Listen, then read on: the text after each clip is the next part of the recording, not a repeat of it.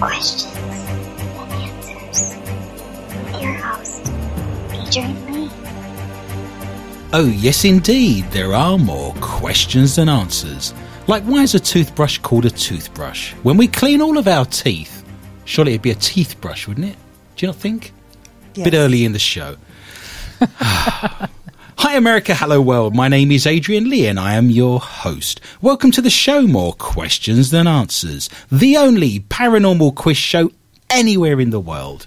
Each week my guests and I will search the world's newspapers, websites and TV shows just for you, to bring you the very best in paranormal talk radio entertainment and enlightenment.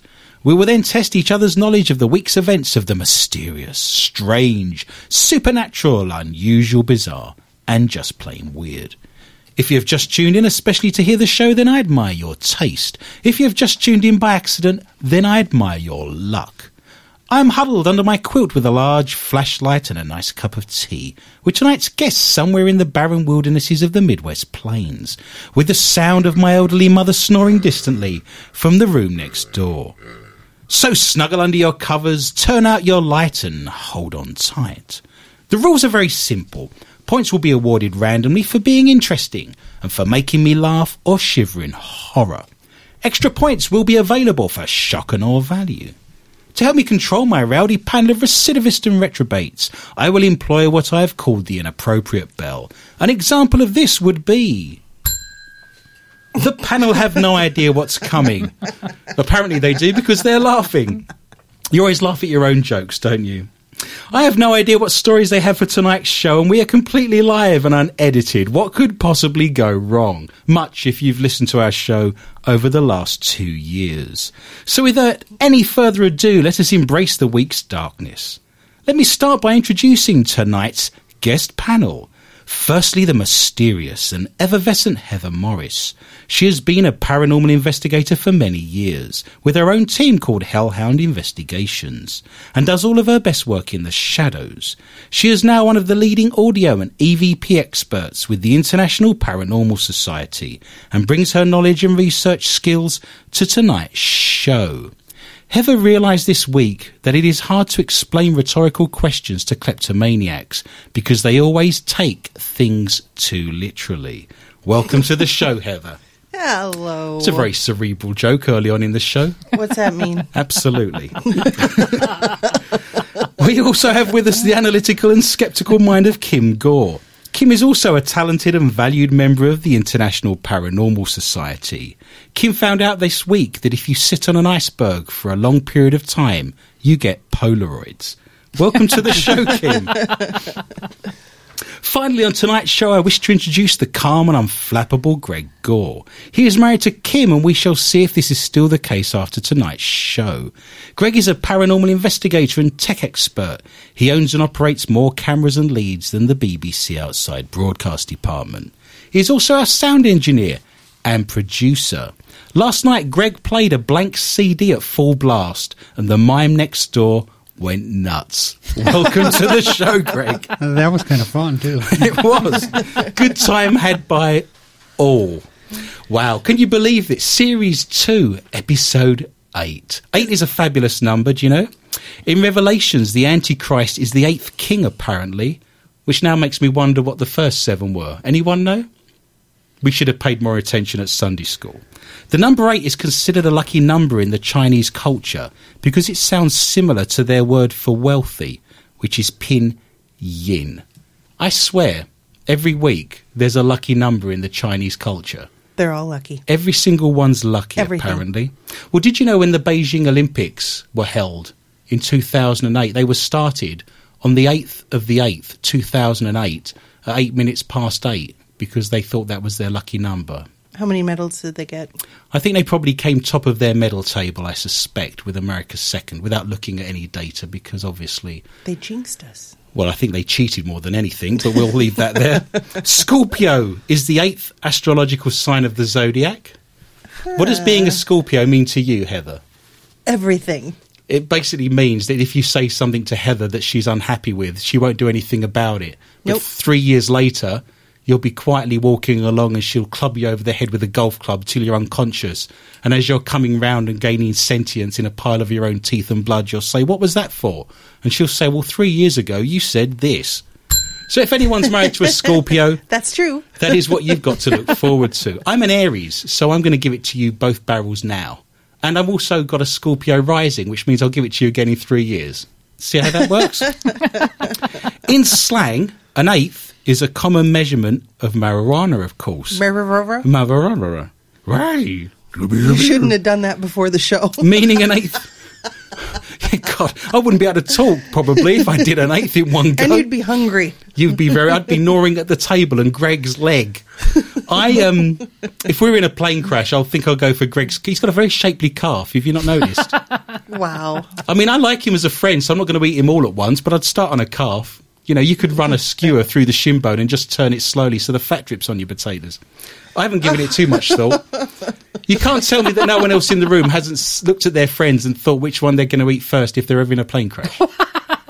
I'm sorry, No, I haven't done that. Just me? No. Okay, well, I've embarrassed my family, I've embarrassed my friends, I've embarrassed my country. Here's for a point. Straight off the bat, I'll get you a point if someone can tell me why in Britain we call that an Henry. Call what an Henry? We call an eighth of an ounce a Henry. Is there silence? Oh, I'm Henry the Eighth, are you? Well, you could Henry almost hear the Eighth, cogs I am. twirling round. If it wasn't for that WD-40, she would never have got that. I'm going to give you a point. Yes, we call it a Henry because an Henry the Eighth, you see? See how that works? I will give people a second point if they can tell me what the same amount is for cocaine. What is that called? Any ideas? You can. Well, it's quite good, in fact, that you don't know in many respects, doesn't it? Because that would mean, obviously, you know, you have an unhealthy knowledge of drug-related weights, I guess. That's called an 8-ball, apparently. So I'm led to believe, and that's why an 8-ball has a I have heard that connection. term on movies. You're not getting the point afterwards now, you know that.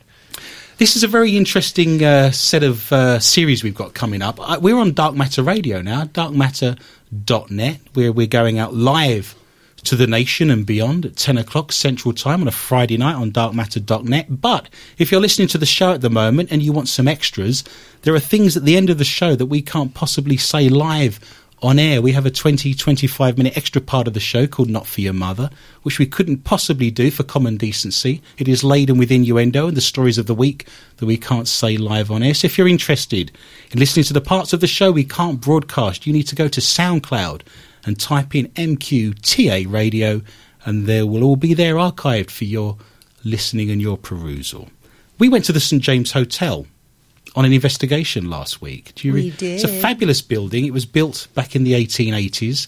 It was constructed because they dug the basement out of a burial mound, a Native American burial mound. And then they wonder why the place is haunted, of course. And it makes you wonder, when you're in the basement and you put your hand against the river rocks on the wall, it makes you wonder if just a few feet on the other side of that wall, there's a body. But of course, it's very famous for having a phantom floating head. We discussed that in depth, I believe, on last week's show. But we had a fabulous time investigating there. If anyone fancies a trip out to Red Wing in the Wisconsin-Minnesota border there at the St. James Hotel, I recommend that highly. The staff are fabulous. The rooms are fantastic. They're very old, full of antiquities. And the food is fantastic, so you would have a good time, and you could probably investigate as well. I know that the concierge there has some DVRs that they will hand out to you, and you can go and investigate your room and go and pick up EVPs and the like. But I was just wondering what people's thoughts were about doing that investigation this weekend. Heather, what do you recall from investigating the St. James Hotel? I think the most fun thing that I can remember is that funny thing in the basement when we had a vigil all together. Yes, I will mention Scott's become an omnipresent theme in our radio shows. He's our team leader from up in Superior there in Wisconsin. I have to say, fair play to Scott. This is what happened. We were all down in the basement investigating, and they have a vault area down there where back in the day I'm sure businessmen would have kept their money and their products while they were staying in the hotel, and they'd have been locked away.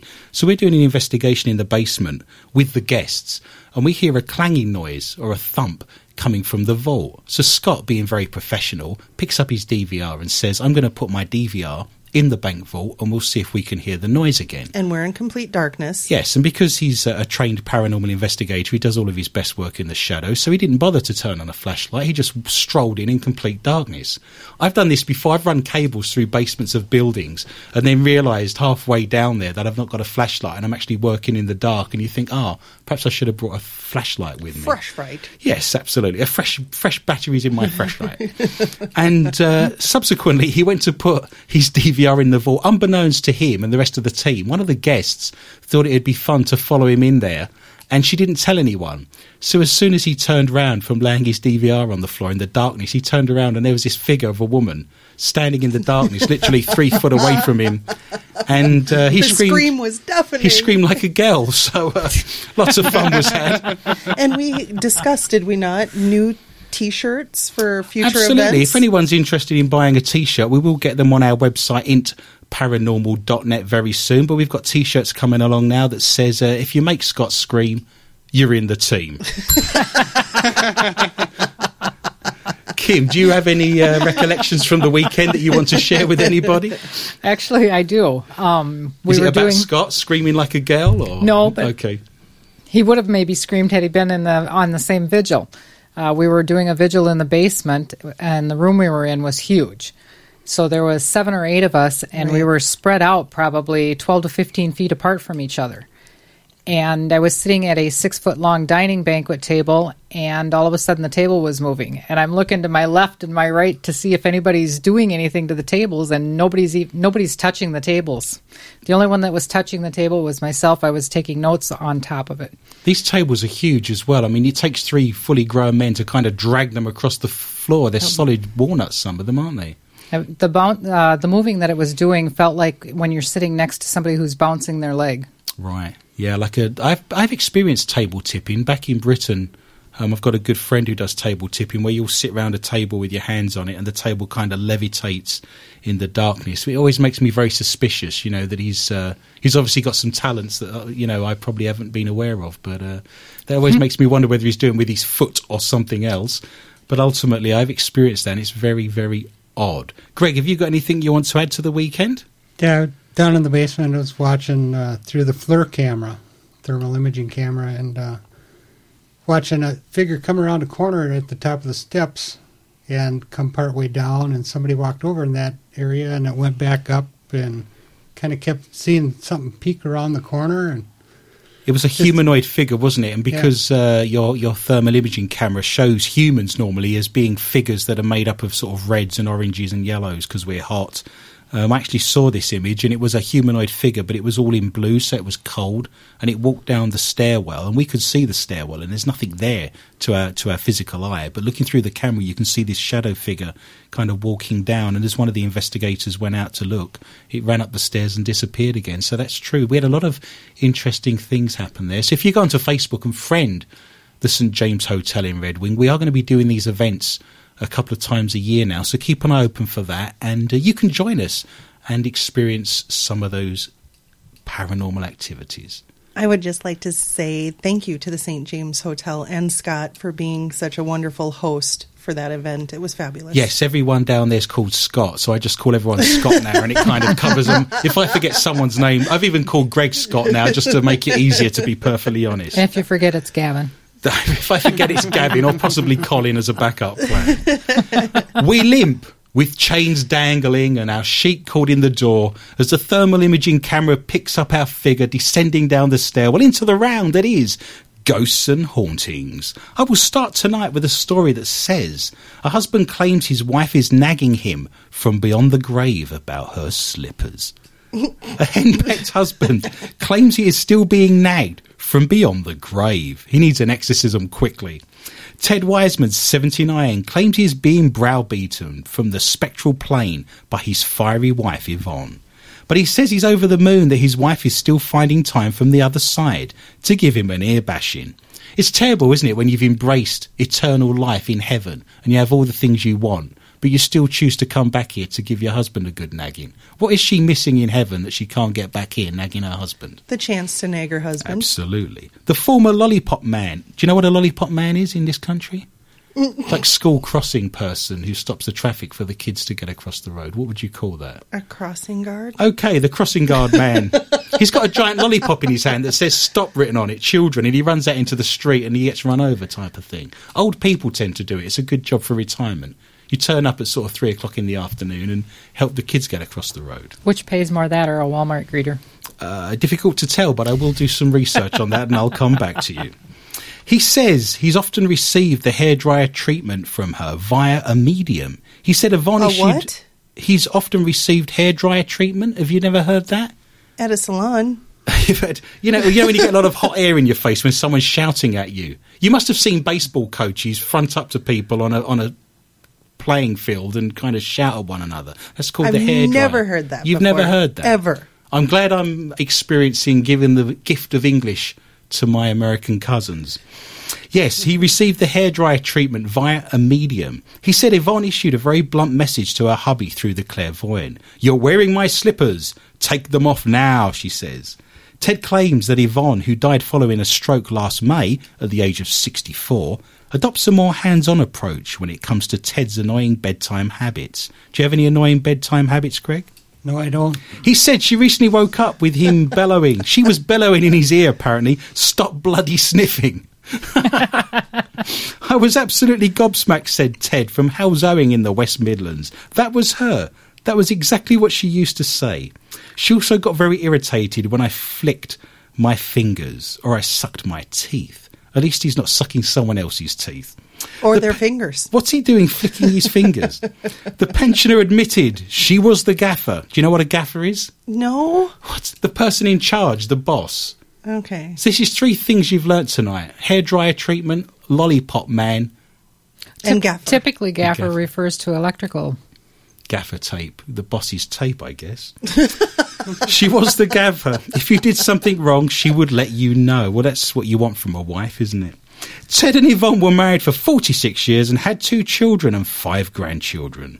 Son David still lives in the 3-bedroom townhouse that has been the family home for 39 years. Fiercely house-proud Yvonne, who liked everything to be in its place, first made her presence felt at an Indian restaurant. David, 45, and Ted watched nonplussed as a dish glided across the tablecloth to its rightful place. Well, perhaps it was just bad korma.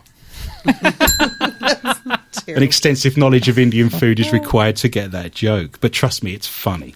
Since then, Yvonne has been at pains to make sure everything's in order on the home front. True to form, she's roaming the property they once shared, switching off lights and putting items back in their correct drawers. I wonder if she can come up to my house for a couple of hours a week. The constant visits have made Ted a firm believer in the hereafter. I was a sceptic, and now, he added, believe you me, I am seeing it. It's happening in front of me. So the question is, do you think nagging is a residual haunting? No. If he sat in a chair every night before dinner and she shouted to him, you know, stop sucking your teeth, or wash your hands before dinner, or have you put the garbage out, would you not think over a period of time that may become a residual haunting? Is her nagging a residual haunting, is what I'm saying? No. If every single night she rolled over in bed, for 49 years they were married, and said stop sniffing, after she's passed, is that a residual haunting? No. Okay. Apparently not. We move on to the next story. I shall give myself 3 fabulous points. Heather, what have you got for me tonight in the round of ghosts and hauntings? Florida man claims he is the devil. The world is ending. It's ending. It is. In 'cause Florida, he's the it devil. might be. Oh, yeah. so he's saying that. Well, Yep. we already know he's the 8th king because we discussed that at the beginning. Does he claim to be the 8th king, the Antichrist? Not so much. Okay. Ashton Black said he was just a normal guy working at Ace Cash Express when the devil approached the counter where he stood late one night. It's interesting his last name is Black, isn't it? Straight off. Yes. That's interesting. Yes. Now I'm going to quote him. Satan was about 10 foot tall, had huge 12-inch horns, and he was red, Black said. He told me that he wanted to enter me. I said, okay, why not? Wow. He became a gas substance and entered through my belly button. Through his what? Well, that could have been worse, couldn't it? I'd like to enter you. Okay. Oh, cheeky. It felt totally intense, like I had just smoked PCP. What's PCP? Drugs. Oh, okay. I believe, right? We'll have to look that up. Okay. We're already aware that we have a very limited knowledge of drug taking around this table, thankfully. Well, at that point, he said, I became Satan. Black/Satan is coming out to give people an important message, so you better listen up. So he's please. a Walmart greeter now. No. I'm helping you. Thank you. People have until July 24th, 2015 to accept me as their master. I plan to kill billions and billions of humans. Those who do not... There isn't billions and billions. There's 7.2. Well, those are billions and billions. Okay. There's seven lots I of a didn't billion. say a billion billions. No. I said billions and billions. I'm just clarifying for when that day comes so I know if I'm going to be in with a chance of surviving or not. But those who do not bow down to me will be ripped to shreds by my demons. Those who accept me will be given eternal life in Florida. Well, that is the very epitome of hell, I'm guessing. It's as hot as hell down there, if that helps. The world as people know it ends in July. So my choice is I get thrown into a fiery pit of hell, or after I live for an eternity in Florida. That's right. That's a difficult one, isn't it? That's a sticky one, is that? Thorny. Well, now this is going to help. Black said prayers to God will not help their fates as he killed God. He's killed God, and has he? Jesus. Okay, Jesus and is already the dead. Holy Spirit. That doesn't exist. That's and not the physical. Virgin Mary this past fall. Oh, that was a busy weekend, wasn't it? And then he cut the grass and put the garbage out. Wow. He said, they're all dead. They're all dead, Dave. Black said, I'm your only hope now. Accept me as your Lord and Savior or die. Nobody can escape me. When's the lucky date again? Mark May. it on your calendars. July 24th. July 24th. Of this year. Wow. Mark it down. What is the date of the Paracon?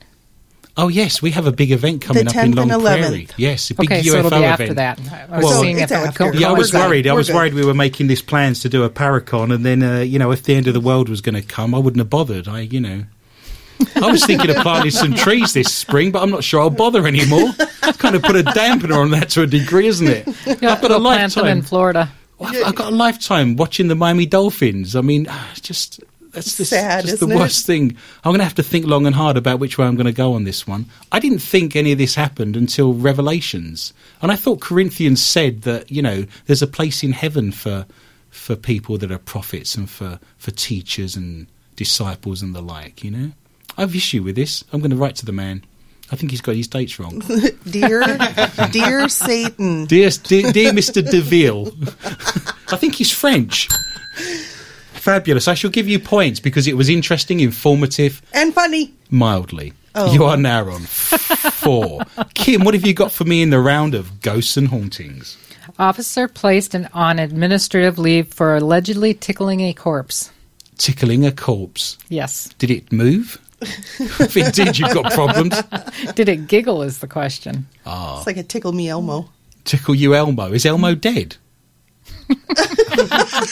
No, seriously, I'm really upset. Tell me that's not true. I know he's not worked for a long time, and I know he had an alcohol problem, but I thought he was sorting that out and getting his life back on track. Where is Elmo? So where's he being tickled then? In the mortuary. This is in Bakersfield, California. Officer Aaron Stringer placed on paid administrative leave for allegedly tickling the corpse of a man shot by officers. The Medal of Valor recipient is under investigation for tampering with a body and joking about tickling his feet. According to a police statement from Monday, the corpse is the body of Ramiro Villegas, 22, who was killed after a car chase. Stringer, along with a probationary officer in training, went to the crime scene, but he was not actively a part of the shooting. Just a random tickler. Yes. He then proceeded to go to a hospital to view the corpse. The probationary officer, Linda de Geer, says a sheet lay on top of the body and was situated on top of a gurney. Another officer, who was assigned to maintain a vigilant eye on the body, said gunshots could be seen on the head, eye, arm, and genital area. De Geer said Stringer placed gloves on his hands, pulled off the sheet, and examined the body's injuries. He then touched Villegas's feet and uttered the words, "tickle, tickle." This is in his spare time because he's not actually being employed at this moment in time. He's off duty. So this is more like a hobby. Yeah. Corpse tickling for beginners. Yep. Idiot's Guide to Corpse Tickling. First get your corpse, and then you need a series of feathers. It's terrible. It says he pulled on the man's toes on the right side and said rigor mortis hadn't set in. He said to De Geer that he loves playing with dead bodies, and then he chuckled. The other officer in the room said he saw Stringer make contact with Villegas's foot and grab hold of his jaw. According to the Californian police chief, Greg Williamson was disturbed by Stringer's alleged comments, and touching bodies is not allowed during an officer's training. I wonder if he was trying to do some sort of ventriloquist act where he's got the dead body and he's going, "I'm not going back in the box. I'm not going back in the box." No? No. You've got a dead body? No. No? Just saying. That's very odd, isn't it? There's a lot of strange people playing with dead bodies at the moment. It worries me. Well, then it goes on to finish the article by saying it isn't a crime. It's disgusting, but it's not a crime. Do you know what? When you were reading that out, I was thinking, I wonder what crime he's broken. He hasn't. That's very odd. Interfering with dead bodies, apparently it's not a crime. There you go. Who knew such thing? Informative and interesting. Kim, I shall give you 3. I have a story here that says dismembered samurai ghost photobombed a little girl's holiday picture. A dad believes a holiday snap with his little girl may have been photobombed by a dismembered body of a samurai ghost. The child innocently posed for a series of snaps at a beach in Zushi in Kanagawa, Japan, while on holiday from Canada. After taking 5 shots on his Samsung Galaxy smartphone, the dad looked back and spotted the mysterious black boots behind the child. A puzzled family friend has now shared the images on Reddit, asking people for their theories on the chilling images. He said, "My friend took the pic of his kid. He's a bit too disturbed by it all to post them himself, so I'm doing it for him because I'm fascinated by it. Nobody was around when the photo was taken, and certainly nobody was behind her. He took about 5 photos of her at this spot over a period of about 2 minutes. I've known this guy for years and I trust him. It has definitely not been photoshopped. And the man insists no one was behind the girl when the picture was taken. The scene of the shot is close to the site of the samurai tombs, hidden in amongst the mountains nearby. Samurais were noble fighters in ancient Japan who were often portrayed as having worn body armour and boots. The Reddit user added, "They looked more like samurai boots to me. We just can't explain this." Perhaps they were Yvonne's slippers. What do you think? Have you seen this photograph? It's very odd.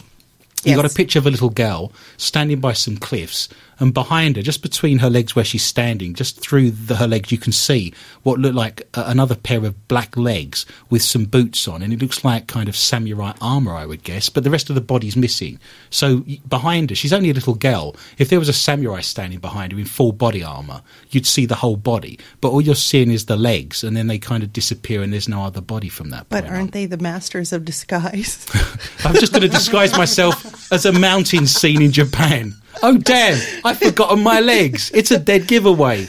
I saw the samurai approaching because he forgot to camouflage his leg in mountain scenery. I've been a fool. Perhaps he missed the day they did camouflage of the knees and feet and he did the rest of the course. He was ill that day, had a bad chest infection. What's wrong with you? It's a very interesting photo, but I'm dubious of anything I see now because Photoshop is so fabulous. You can put anything anywhere. But if you wish to judge for yourself, to see if there was a day the samurai warrior forgot to attend the day they were camouflaging their feet and legs in mountain scenery, you are more than welcome to see the picture yourself by going to my Facebook site, More Questions Than Answers with Adrian Lee, where you can see all of tonight's stories and all the video footage and photographs that go along. Despite Heather's protestations, I shall give myself a couple of points for introducing the word samurai to the English language.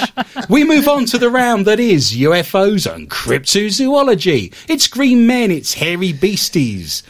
I will start tonight's round with a UFO story. It says, government confirm mysterious object is not made by man. A UFO that was sighted in Chile is not a known object made by a man, according to the country's government. Officials released the footage after completing a thorough investigation and have announced in a report that the mysterious object is not one they recognise. They confirmed that the silver disc seen in the clip was approximately 10 metres in diameter and performed with vertical, horizontal movements that no other aircraft can do. According to Chilean media reports, scientists at the Centre for the Study of Anomalous Aerial Phenomena, the CEFAA, confirmed it is not any weather phenomenon or any other object made by man. That's fabulous, isn't it? The Centre for Study of Anomalous Aerial Phenomena. Fantastic. Say it 3 times. I had trouble saying it twice. I'm not going to bet on a third. The footage was originally shot in April 2013 by miners who were working at the copper mine in North Chile. Initially, they chose to keep the clip quiet under wraps for fear of What year was that? ridiculed. Originally, the shot of the UFO in Chile was filmed by miners in April in 2013. So this is current news, yeah? And it's only just been shown because apparently Snow White is very judgmental and not easy to get on with, so they've only just released it. But later showed the clip. It's not my fault she lived with 7 midget miners, is it? Where are we? The witnesses, who have chosen to remain anonymous, but one was smiling a lot, one was sneezing a lot, and one was going red, revealed that the object hovered in the sky for over an hour and did not make any sound other than the sound of someone snoring distantly in the background. Officials ruled out experimental aircraft, weather balloons or other military drills that could explain the incident. No disrespect to Chile, and Lord knows we've alienated at least 3 countries every week since we've been on air.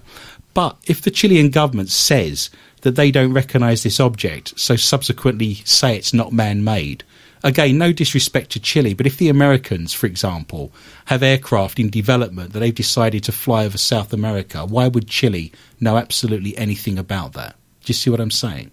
Yes. I'm saying that the American government has military aircraft far in advance of what the Chilean Air Force has, is what I'm suggesting. Yes. Without disrespect to my Chilean friends. Yes. Of which I know one. Yes. So I just thought that was an interesting thing for a government to say, that it was not a man-made object. What the government has just said in Chile is that's an alien aircraft. If it's not man-made, by default it's then extraterrestrial, isn't it? And the government has said that. I think that's a remarkable story. Although everyone's looking at me very oddly as if I'm mad. I shall give myself 2 points. I'm now on a fantastic 007. Heather, what have you got for me in the round of cryptozoology and UFOs? Man fends off alien invasion with a hammer. With a hammer? Yes. So when we watched Independence Day, all they needed was a club hammer? Yes. Okay, I'm interested already. The blotter is derived from recent incident reports and central dispatch records of area police agencies. This one comes from Kingsport Police Department on April 18th. Okay. Ready? I was born ready. A deputy responded to a complaint of an intoxicated man at a Bristol mobile home park, with the suspect allegedly waving a hammer in the air and yelling, "Aliens are coming to get him." His name wasn't Thor by any chance, was it? Police found him sitting on a porch of a residence, not his own, with a red cape on and large horns steel-wielding coming the out tool. of his hat. He obeyed the commands to drop it, then relayed that extraterrestrials are coming for all of us. When asked about consuming medication or drugs, he told the officer it was none of my business, officers needing to mind their own business. Hammer time. Can't touch this. A report also notes that the suspect's clothing was unusual for the 80-degree day. He had on 2 jackets and ear mittens. I'm assuming that's earmuffs, right? Yes, I would say so. Has he Okay. just walked out of a cave after hibernating? Probably. After being arrested for public intoxication, he became violent, forcing the police to take him to the ground. While being placed in a patrol car, he kicked his feet at the officers and started to scream for help.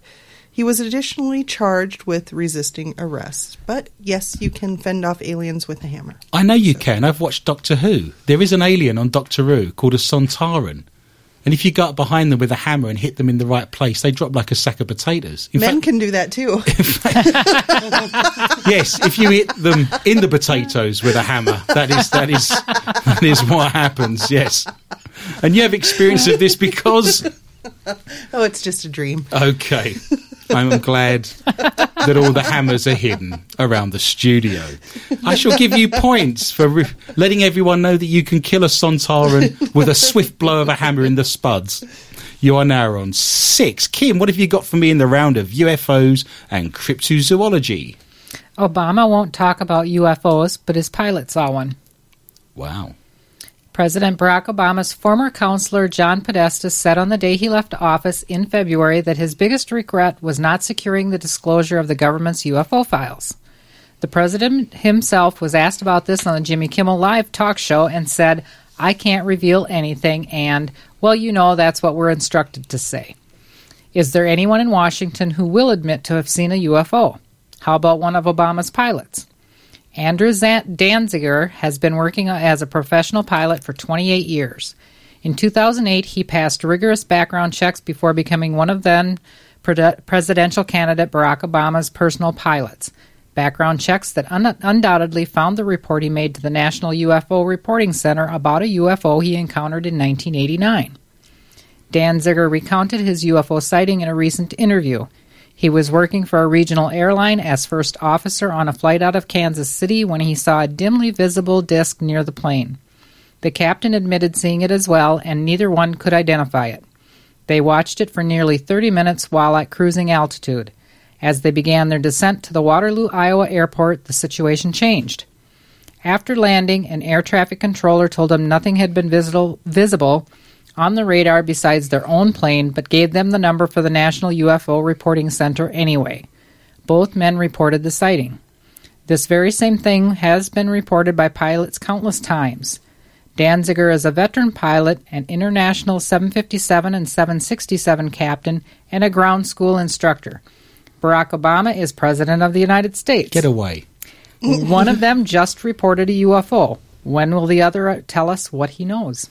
This will never happen. No. There have been a number of presidents that have been very liberal with their views. President Carter, I believe, was very open about UFOs, and Clinton was another one who was open about questioning on UFOs. But I hate to make Scott omnipresent in our show, having discussed with him the T-shirts we're going to make up for the weekend.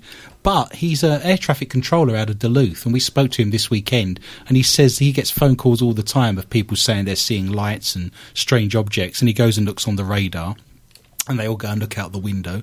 And there is a phone number. It's not MUFON. There's now a private organisation in place that they relay all their UFO sightings to, but that then makes the information private. MUFON is a non-profit, large organisation that has very open, overt ways of dealing with the information that you can go onto their websites and see all the reports they list. Now this is going to a private organisation. That makes that information private and can't be accessible under the Information Act, the release of information. So it's a very interesting set of circumstances that are now happening when people are actually reporting UFOs now. It's not overt as it used to be, and things are being hidden and covered up as we speak. Kim, I always forget to give you points, so I'm going to give you a fabulous 3 there, and you are now on 6. I have a story here. We're now going to the cryptozoology part of this round. It says, is ancient ape woman proof of Bigfoot? Scientist DNA testing claims beast was not human.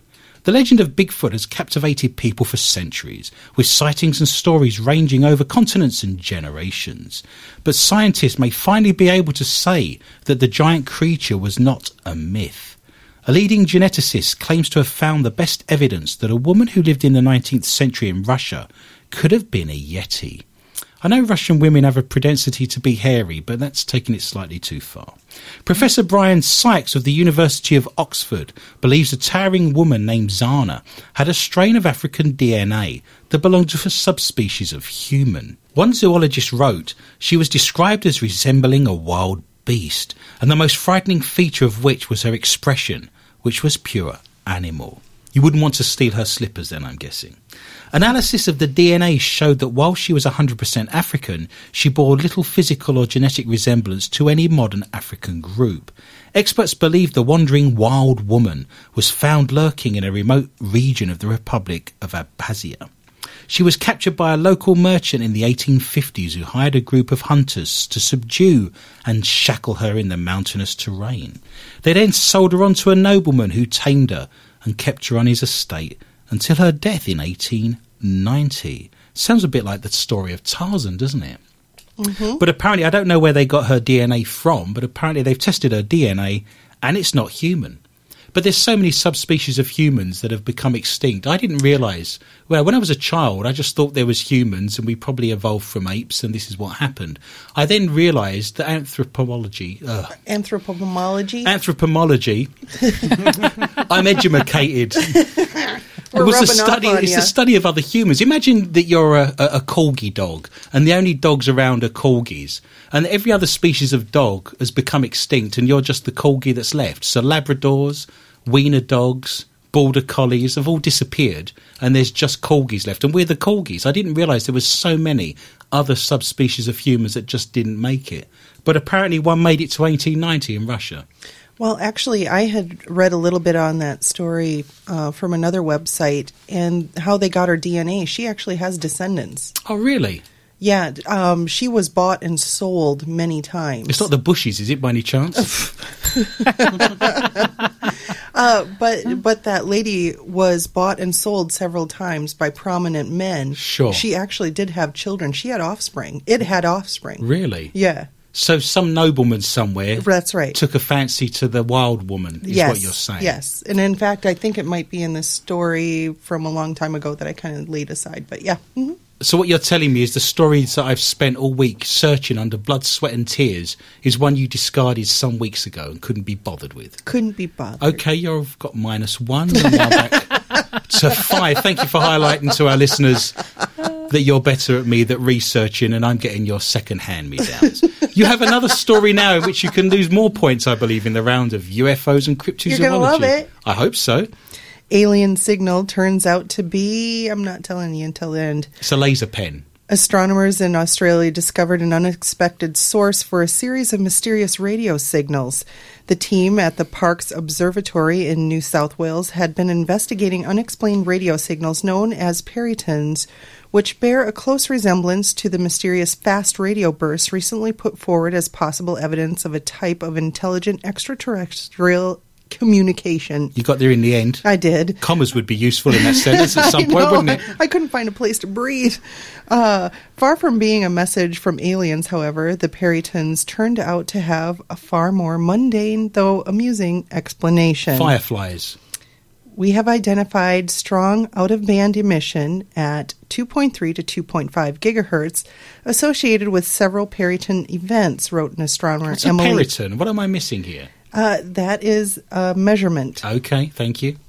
of radio signal, if that helps. Who knew? No, it doesn't know. Subsequent tests revealed that the peryton can be generated at 1.4 gigahertz when a microwave oven door is opened prematurely and the telescope is Prematurely.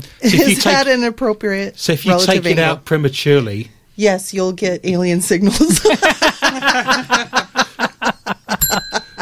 so somewhere in a radio telescope in Australia, someone's thinking they've made contact with extraterrestrials. Yes. Rather than the fact that, you know, an Somebody Australian just took out a ready meal while it was still semi-frozen. a rot gut burger from your Fantastic. local gas station. So someone's having an angry hot dog at the holiday, That's right. and 200 miles somewhere in the outback in the We middle of the think ET desert, is someone's signaling getting alien messages coming through. Right. Perfect. That's exactly that why great? that $1 billion worth of equipment is sat there listening to the skies. So please don't take out your burrito early. Yes, unless you want children. Good times, and you shall have points, and you are now on 8. Stay with me for more of the same ghostly news after these short messages from our sponsors. The Lakes Area Paranormal Interest Group meets bi-monthly to discuss all things paranormal. The group's primary focus is on the topic of UFOs, but they also delve into alien abductions, cryptozoology, Bigfoot, crop circles and ghosts. Come with an open mind and be prepared to discover the who, what, when, where, why and how of these phenomena. Meetings are from 7 to 9 p.m. Central Time in the banquet room of the American Legion Club in Waite Park, Minnesota. For more information, visit their website, lapig.org. They also have a fabulous Facebook site, the Lakes Area paranormal interest group on Facebook has all the week's stories of UFOs from around the world. For people who believe that standing in a cold, dark basement in the middle of the night for hours on end is perfectly normal. The Minnesota chapter of the Mutual UFO Network, MUFON, meets the second Saturday of every month at the New Brighton Community Centre, New Brighton, Minnesota. Meetings are from 2 to 5 p.m. Central and include investigation reports, open mic, book reviews, microwave doors opening, videos and guest speakers. Anyone with an interest in UFOs is welcome to attend. Or ready meals. For anyone who's experienced a UFO sighting or knows someone who has taken a meal out of a microwave too soon, this is the place to be. Meeting agendas, driving directions and tons of UFO information can be found at mnmufon.org.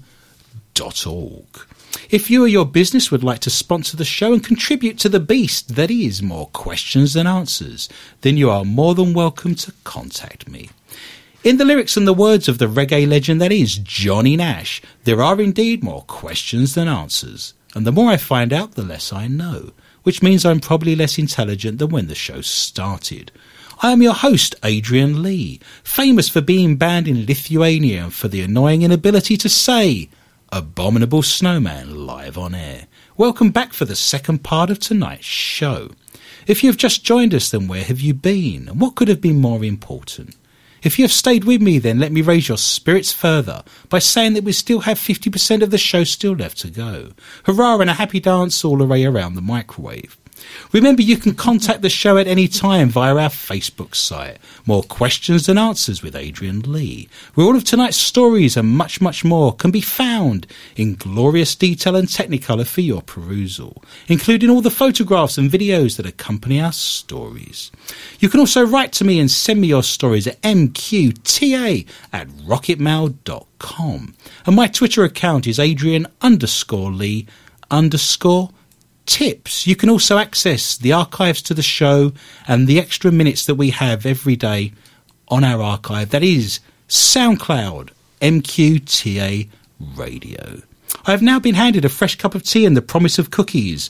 I've been handed a semi-frozen fish pie, and my mother has now stopped snoring from the room next door. So onwards, we march into the round that is Strange and Bizarre. It's the stories from around the world that don't fit into any other category, but are too good not to read out live on air. Heather, what have you got that's strange or even bizarre? Man shoots armadillo and hits his mother-in-law. Man shoots armadillo. I didn't. His mother indoors. His mother indoors. If your mother was at death's door, I'd drag her through. In Leesburg, Georgia, a man shot an armadillo, but the bullet ricocheted off the armadillo and struck his mother-in-law. Investigators say that Larry McElroy fired a pistol at the armadillo Sunday night. The bullet killed the armadillo. Oh, that's a cheerful story. Thanks for cheering everybody but up. It ricocheted off, hit a fence, and went through the back door of Carol Johnson's mobile home. It went through a back door? And hit the chair in which she was sitting, hitting her in the back. Yes. Johnson's wounds are not life-threatening, probably unfortunately for him. I really think that if you're going to shoot the varmints and whatnot... I've not shot your whatnot. Maybe I've not put my gun nowhere near your whatnot, madam. Maybe use a shotgun, and this was a quote from the Lee County investigator Bill Smith. So she's in a trailer home. Yes. He's out in the backyard firing... shooting dillas. Shooting dillas, boy. What you doing there, boy? Nothing.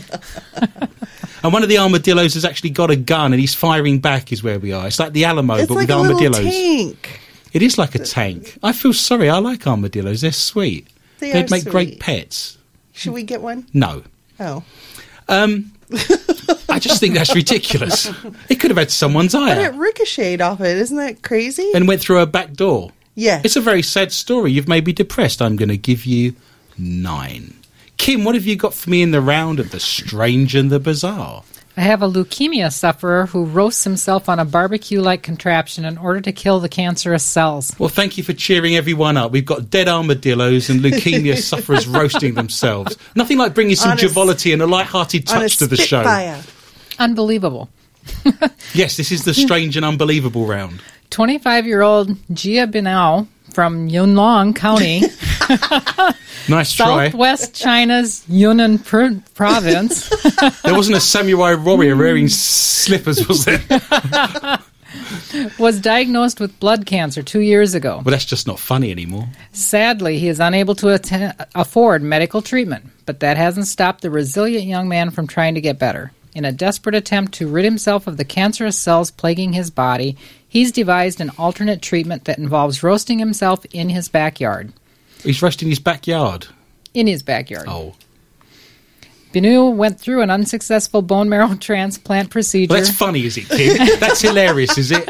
You're a sick woman. Yes. Sick, I tell you. Well, the price on this, let me finish. Okay. The transplant procedure cost over $80,000 and was paid for by well-wishers. Wow. Not from China, I'm guessing, though. Coming from a family of poor farmers, he was unable to afford further hospital treatments. That's when he heard about the concept of using heat to fight cancer. They say experts believe a temperature higher than 42 degrees Celsius can kill cancer cells, so I set up a contraption in my backyard to try. The human barbecue he built consists of a couple of logs propped up by bricks over a fire made from sawdust, twigs, and branches. We're going to call him St. Lawrence now, aren't we? Do you know what happened to St. Lawrence? The poor unfortunate saint that got roasted on a barbecue spit and he said, I'm done on this side, turn me over. No? Has anyone? No. Just me then. Whenever you see St. Lawrence in a Renaissance picture, the saints always wear, or they have with them, the thing that martyred them. So ultimately, if you see St. Stephen, he's got a stone on his head. If you see St. Catherine, she's holding a will, for example. Poor St. Lawrence is sat holding a barbecue. It's the God's honest truth, I tell you. You can look it up on the internet. So he's not St. Lawrence then, I'm guessing. No, I'm wondering with the logs and the bricks and the sawdust and twigs and branches, how he's going to control the temperature to get it to 42 degrees Celsius. Well, you'd And have what is that in American Hot. temperature? Fahrenheit? Fahrenheit, absolutely no idea. You're asking me. No clue. Perhaps if he puts potatoes on it. You know, if we've got Greg's shin going round with his calf muscle on it and we've got a few potatoes under there, we can control the temperature. It seems a little odd that he's roasting himself. You would think, why when he's getting all this money, is he then having to do that? If you said he had enough money... No, he had an unsuccessful treatment. It was $80,000 for bone marrow transplant. Oh, okay. And it was unsuccessful. You weren't listening to her again. I was too busy thinking of recipes. The trouble with eating a Chinese man is 20 minutes later you want to eat another one. I've got a story here that says earthworms rain down from the skies over Norway, puzzling scientists. Meteorologists and biologists have been left baffled by earthworms raining from the sky over southern Norway.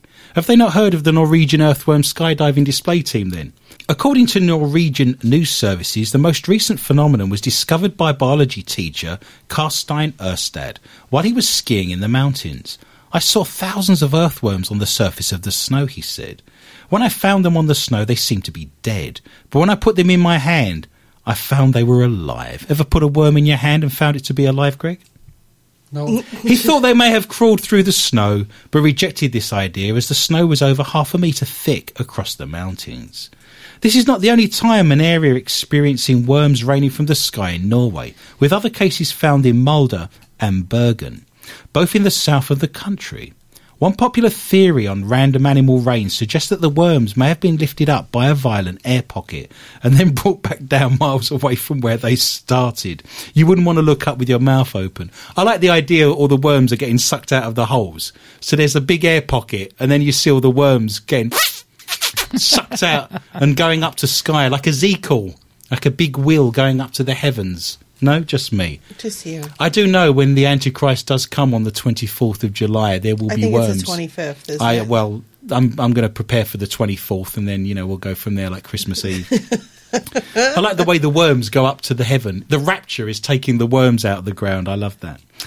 Another theory says waterspouts, weather systems similar to tornadoes, can travel from seas onto land and pick up vegetation, debris and small animals, carrying them miles away from where they started before they blow themselves out.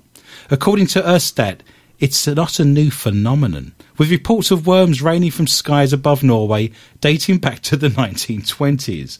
The rain of worms isn't confined to just Norway, though. A similar case was reported at a Scottish secondary school in 2011. This is like a dream come true for birds, isn't it? This is birds' fast food. You're flying through the sky and suddenly your dinner goes whizzing by. Do you see what I'm saying? This is fast food for birds. You can't believe your luck. There it is in front of you as you're flying along is a worm dangling itself in front of you with a parachute on. It's like dinner coming down. That's like driving along a highway or along the interstate in your car and someone throwing a hamburger through the window, right? I thought you were going to say something about roadkill. I was getting ready to go, what? Roadkill worms. So what song would accompany this story? For extra points, what song am I now going to sing? Any clues? What song would accompany this particular story? It's raining worms. Hallelujah. That was one of them. Yeah, you're now on 10. If the worms were cold on the snow, I was going to sing Purple Worms, Purple Worms, which reminds me of June, of course, because there was purple worms in June. And I shall give myself a point. We now stumble lifeless like a mummy coming out of a tomb in ancient Egypt with our bandages wrapped around our legs into the round that is Not For Your Mother. This is the round where if your mother is of a nervous disposition, if you're easily offended, if there's minors in the room, if there's a small group of dwarf-like creatures with long floppy hats and pickaxes working their way into the mines, you need to go and put them out to rest. Because this is the round that is laden with the stories that we could not tell at any other point of the evening. So, Heather, what have you got for me tonight? And you have been warned in the round of Not For Your Mother. I'm going to help you again. You're going to help me again? Mm-hmm. Yep. Wow, you are in the lead, so you can get more points here. I'm going to tell you what it's like. Are you? Great. Yeah, Fabulous. this is what life is like for a man with a 7-pound, 9-inch artificially enhanced penis. Okay. You excited now? You've really thrown yourself into your work, aren't you? I love the way you got your mouth around that last word. Peni. There's a man living in Germany Apparently. walking around with a 9-inch, 3-inch wide penis. 3-inch wide. Wide. Is he living in Germany, but some of him's in Switzerland? I don't know. Is he penetrating the border crossings? I am going to Is read he in this. Austria when he's asleep at night and he rolls over? Wow. I'm going to read this pretty much word for word. King Dingaling's dong tips. I'm sorry. I read that story when I was a kid. It's about a man with a beard who goes after a princess. Dr. Seuss? Yes, that's it. I remember that one. Ham and 2 eggs. That's not what it's called. It's called green eggs and ham. Okay. Ham and 2 eggs. You got the wrong version over there. No, I think we got the right one. Mine was illustrated. King Dingaling's dong tips. You don't have to say it twice. What's wrong with you? At an astounding Have 7 you had a pounds. bet with someone to say that you're going to say that? I bet there's someone out there at the moment you've had a bet with live on air. I bet. Where you say, I bet I can read that out 3 times in a row. Dingaling dong. You don't do it. I don't want you to make money. That sounds like a Christmas carol, kind of. I'm not going to knock on doors and show them that at Christmas Day. I'll get kicked out of the country. I can still be deported for moral turpitude. Well, I don't think you have that problem. Wow! Wow! No, I'm not German. Wisconsin better be worried, though. Anyway, this guy, Vice, that was doing the interviews, he caught up with a man rocking the biggest cock in Deutschland. Deutschland, not doucheland. Doucheland? Where's that? To talk to him about what life is Deutschland. Jim. like when you have a 7-pound penis that's been injected with silicone. That's 2.5 bags of sugar, Kim. That's the size of a baby. That's a baby. There are jokes in there, but... This is quite possibly the most fascinating thing you'll hear today. So, he introduced himself as Micah. He didn't want the person to use his full name. I'm not sure why. It's not like he wouldn't get noticed. And patiently, he answered the questions. He actually showed me, I'm speaking as the interviewer, his silicone-enhanced penis and let me touch it. Is it real? It feels real. You can touch it, Kim. You're closest. This gets good.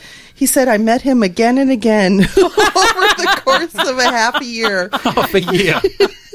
To find out more about this 45-year-old and his 9-inch long, 3-inch wide, 7-pound penis. There were some obvious things that I should get out of the way early on when it comes to sex. Apparently, the silicone implants provide no physical pleasure boost, and any erection Micah gets happens inside his massive foreskins. As such, What? it isn't visible with the naked eye. You and can't get your obviously- words out properly, can you? I can't. I'm just trying to picture this, but I bet you are. I bet you got a drawing somewhere. Actually, I think I do have a picture of it. Did he just somewhere. plop it out and he drew around it with a pencil? A large marker? Got a Sharpie. It's like what do they do with the dead bodies? I'll just go and get some more chalk, shall I? I haven't brought enough with me. I'm going to go back to the car, get another I'm going to box. go on to some questions, but the first question he had is, the first time I saw you, I immediately noticed your gigantic bulge. Why did you Yes, I enlarge eat a lot your of hamburgers. Why did you enlarge your penis with silicone injections? Did he do it himself? No. He said it's kind of a long story. I think the whole thing started 20 years ago when I got a penis pump as a present. It's not mine, baby. It's not mine. It has your name on it. It's not mine. Bob? I was way too curious not to try it out. First, I tried it secretly for myself, but then it happened that I went out pumped up, and I realized that it was a good feeling. So he liked pumping himself up. Is he Before standing went in the out- middle of the street, sort of going... Pretty and much. people, like yeah. a balloon animal? Is he standing there making models for kids? Is he doing like a giraffe? He's standing there with his pants With only down. 9 inches? Well, I mean, you could make a small dolphin, I guess, or a camel. I think the giraffe might be a stretch. Here's a hot dog. Hey, old kids, seeing it's your birthday. Wow, even managed to get the nose on that elephant. Well, and then I know this is on everybody's mind, but how It's on the does tip of your tongue, is it? It's on everybody's lips. He wanted to know how it affected his sex life. And he said after you reach a certain size, you can't do certain things anymore. Like ride a bicycle, go swimming, look after children. Oh, that's a flotation device, certainly. God, if you went swimming in the sea, It's a buoy. it's a danger to shipping. If he was doing backstroke, they'd think there was a shark coming in shore, and there'd be people screaming. Ding, ding, ding, ding, ding. Well, anyway, he says at least not with everyone and not without some foreplay. But there are other things that you can do with it. You can hide in a He didn't vegetable go- rack and he scare did- small children at parties. It looks like a cucumber. I've put a face on it. Eggplant. Eggplant. Spaghetti squash. I think you're taking it too far. Butternut squash? No, I think we'll... He said you just have to free yourself from established roles and hardened ideas about sex. I'm sorry. She's broken down, ladies and gentlemen. She's crying. And be ready to play. You have a photograph, don't you? I do. It's at home. I've been told that my penis looks like an ass or a mouth from the front. It looks Oh, like my a word. what? An ass's mouth. An ass's mouth, yeah. An ass or a mouth from the front. How does it look like? What, it's I smiling don't at know. you? You're going to have to use your imagination. Is I it am grimacing? so sorry. It's smiling. It's kind of got like wind. There's a pucker. It's a pucker.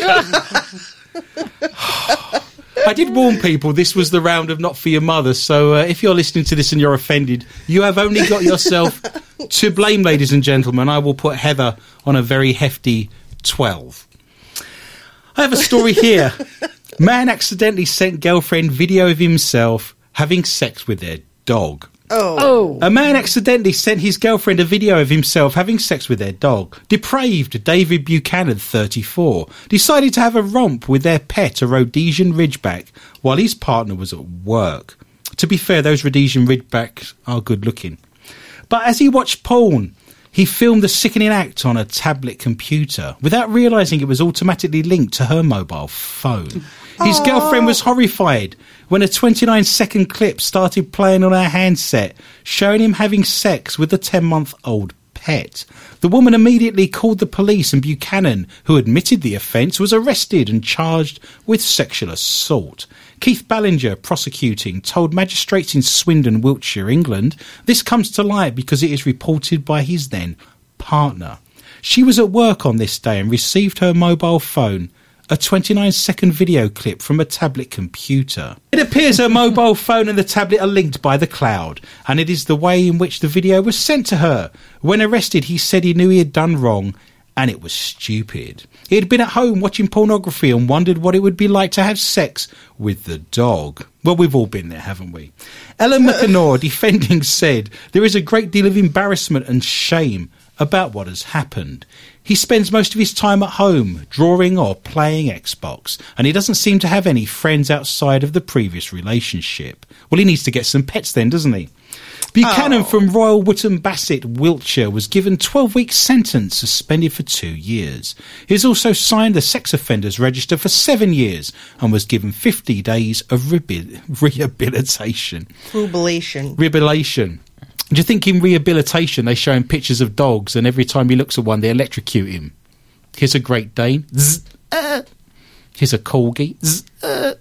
I don't know. What does rehabilitation from having dog sex consist of? I'd like to know. He was ordered to pay £85 cost and £80 victim surcharge. The dog says it doesn't know what it's going to do with the £80 yet, but it's upset that Mr. Buchanan doesn't even call or write anymore. Well, at least it was a female dog. Very strange. What's wrong with tube socks? And very bizarre. They don't push back, apparently. Oh. Kim, what have you got for me in the round? The dog said it was rough. What have you got for me in the round? No. Of strange and bizarre. No, we're in the round of not for your mother, even though that is strange and bizarre. Are you feeling blue? Smell the armpit of a happy man. Oh. Greg looks happy. And he's wearing blue. It is. And he's got his hands up. He's got his hands behind the back of his head, ladies and gentlemen. It's just a shame you're too far away, Greg, for me to get a proper sniff. I might keep it that way, too.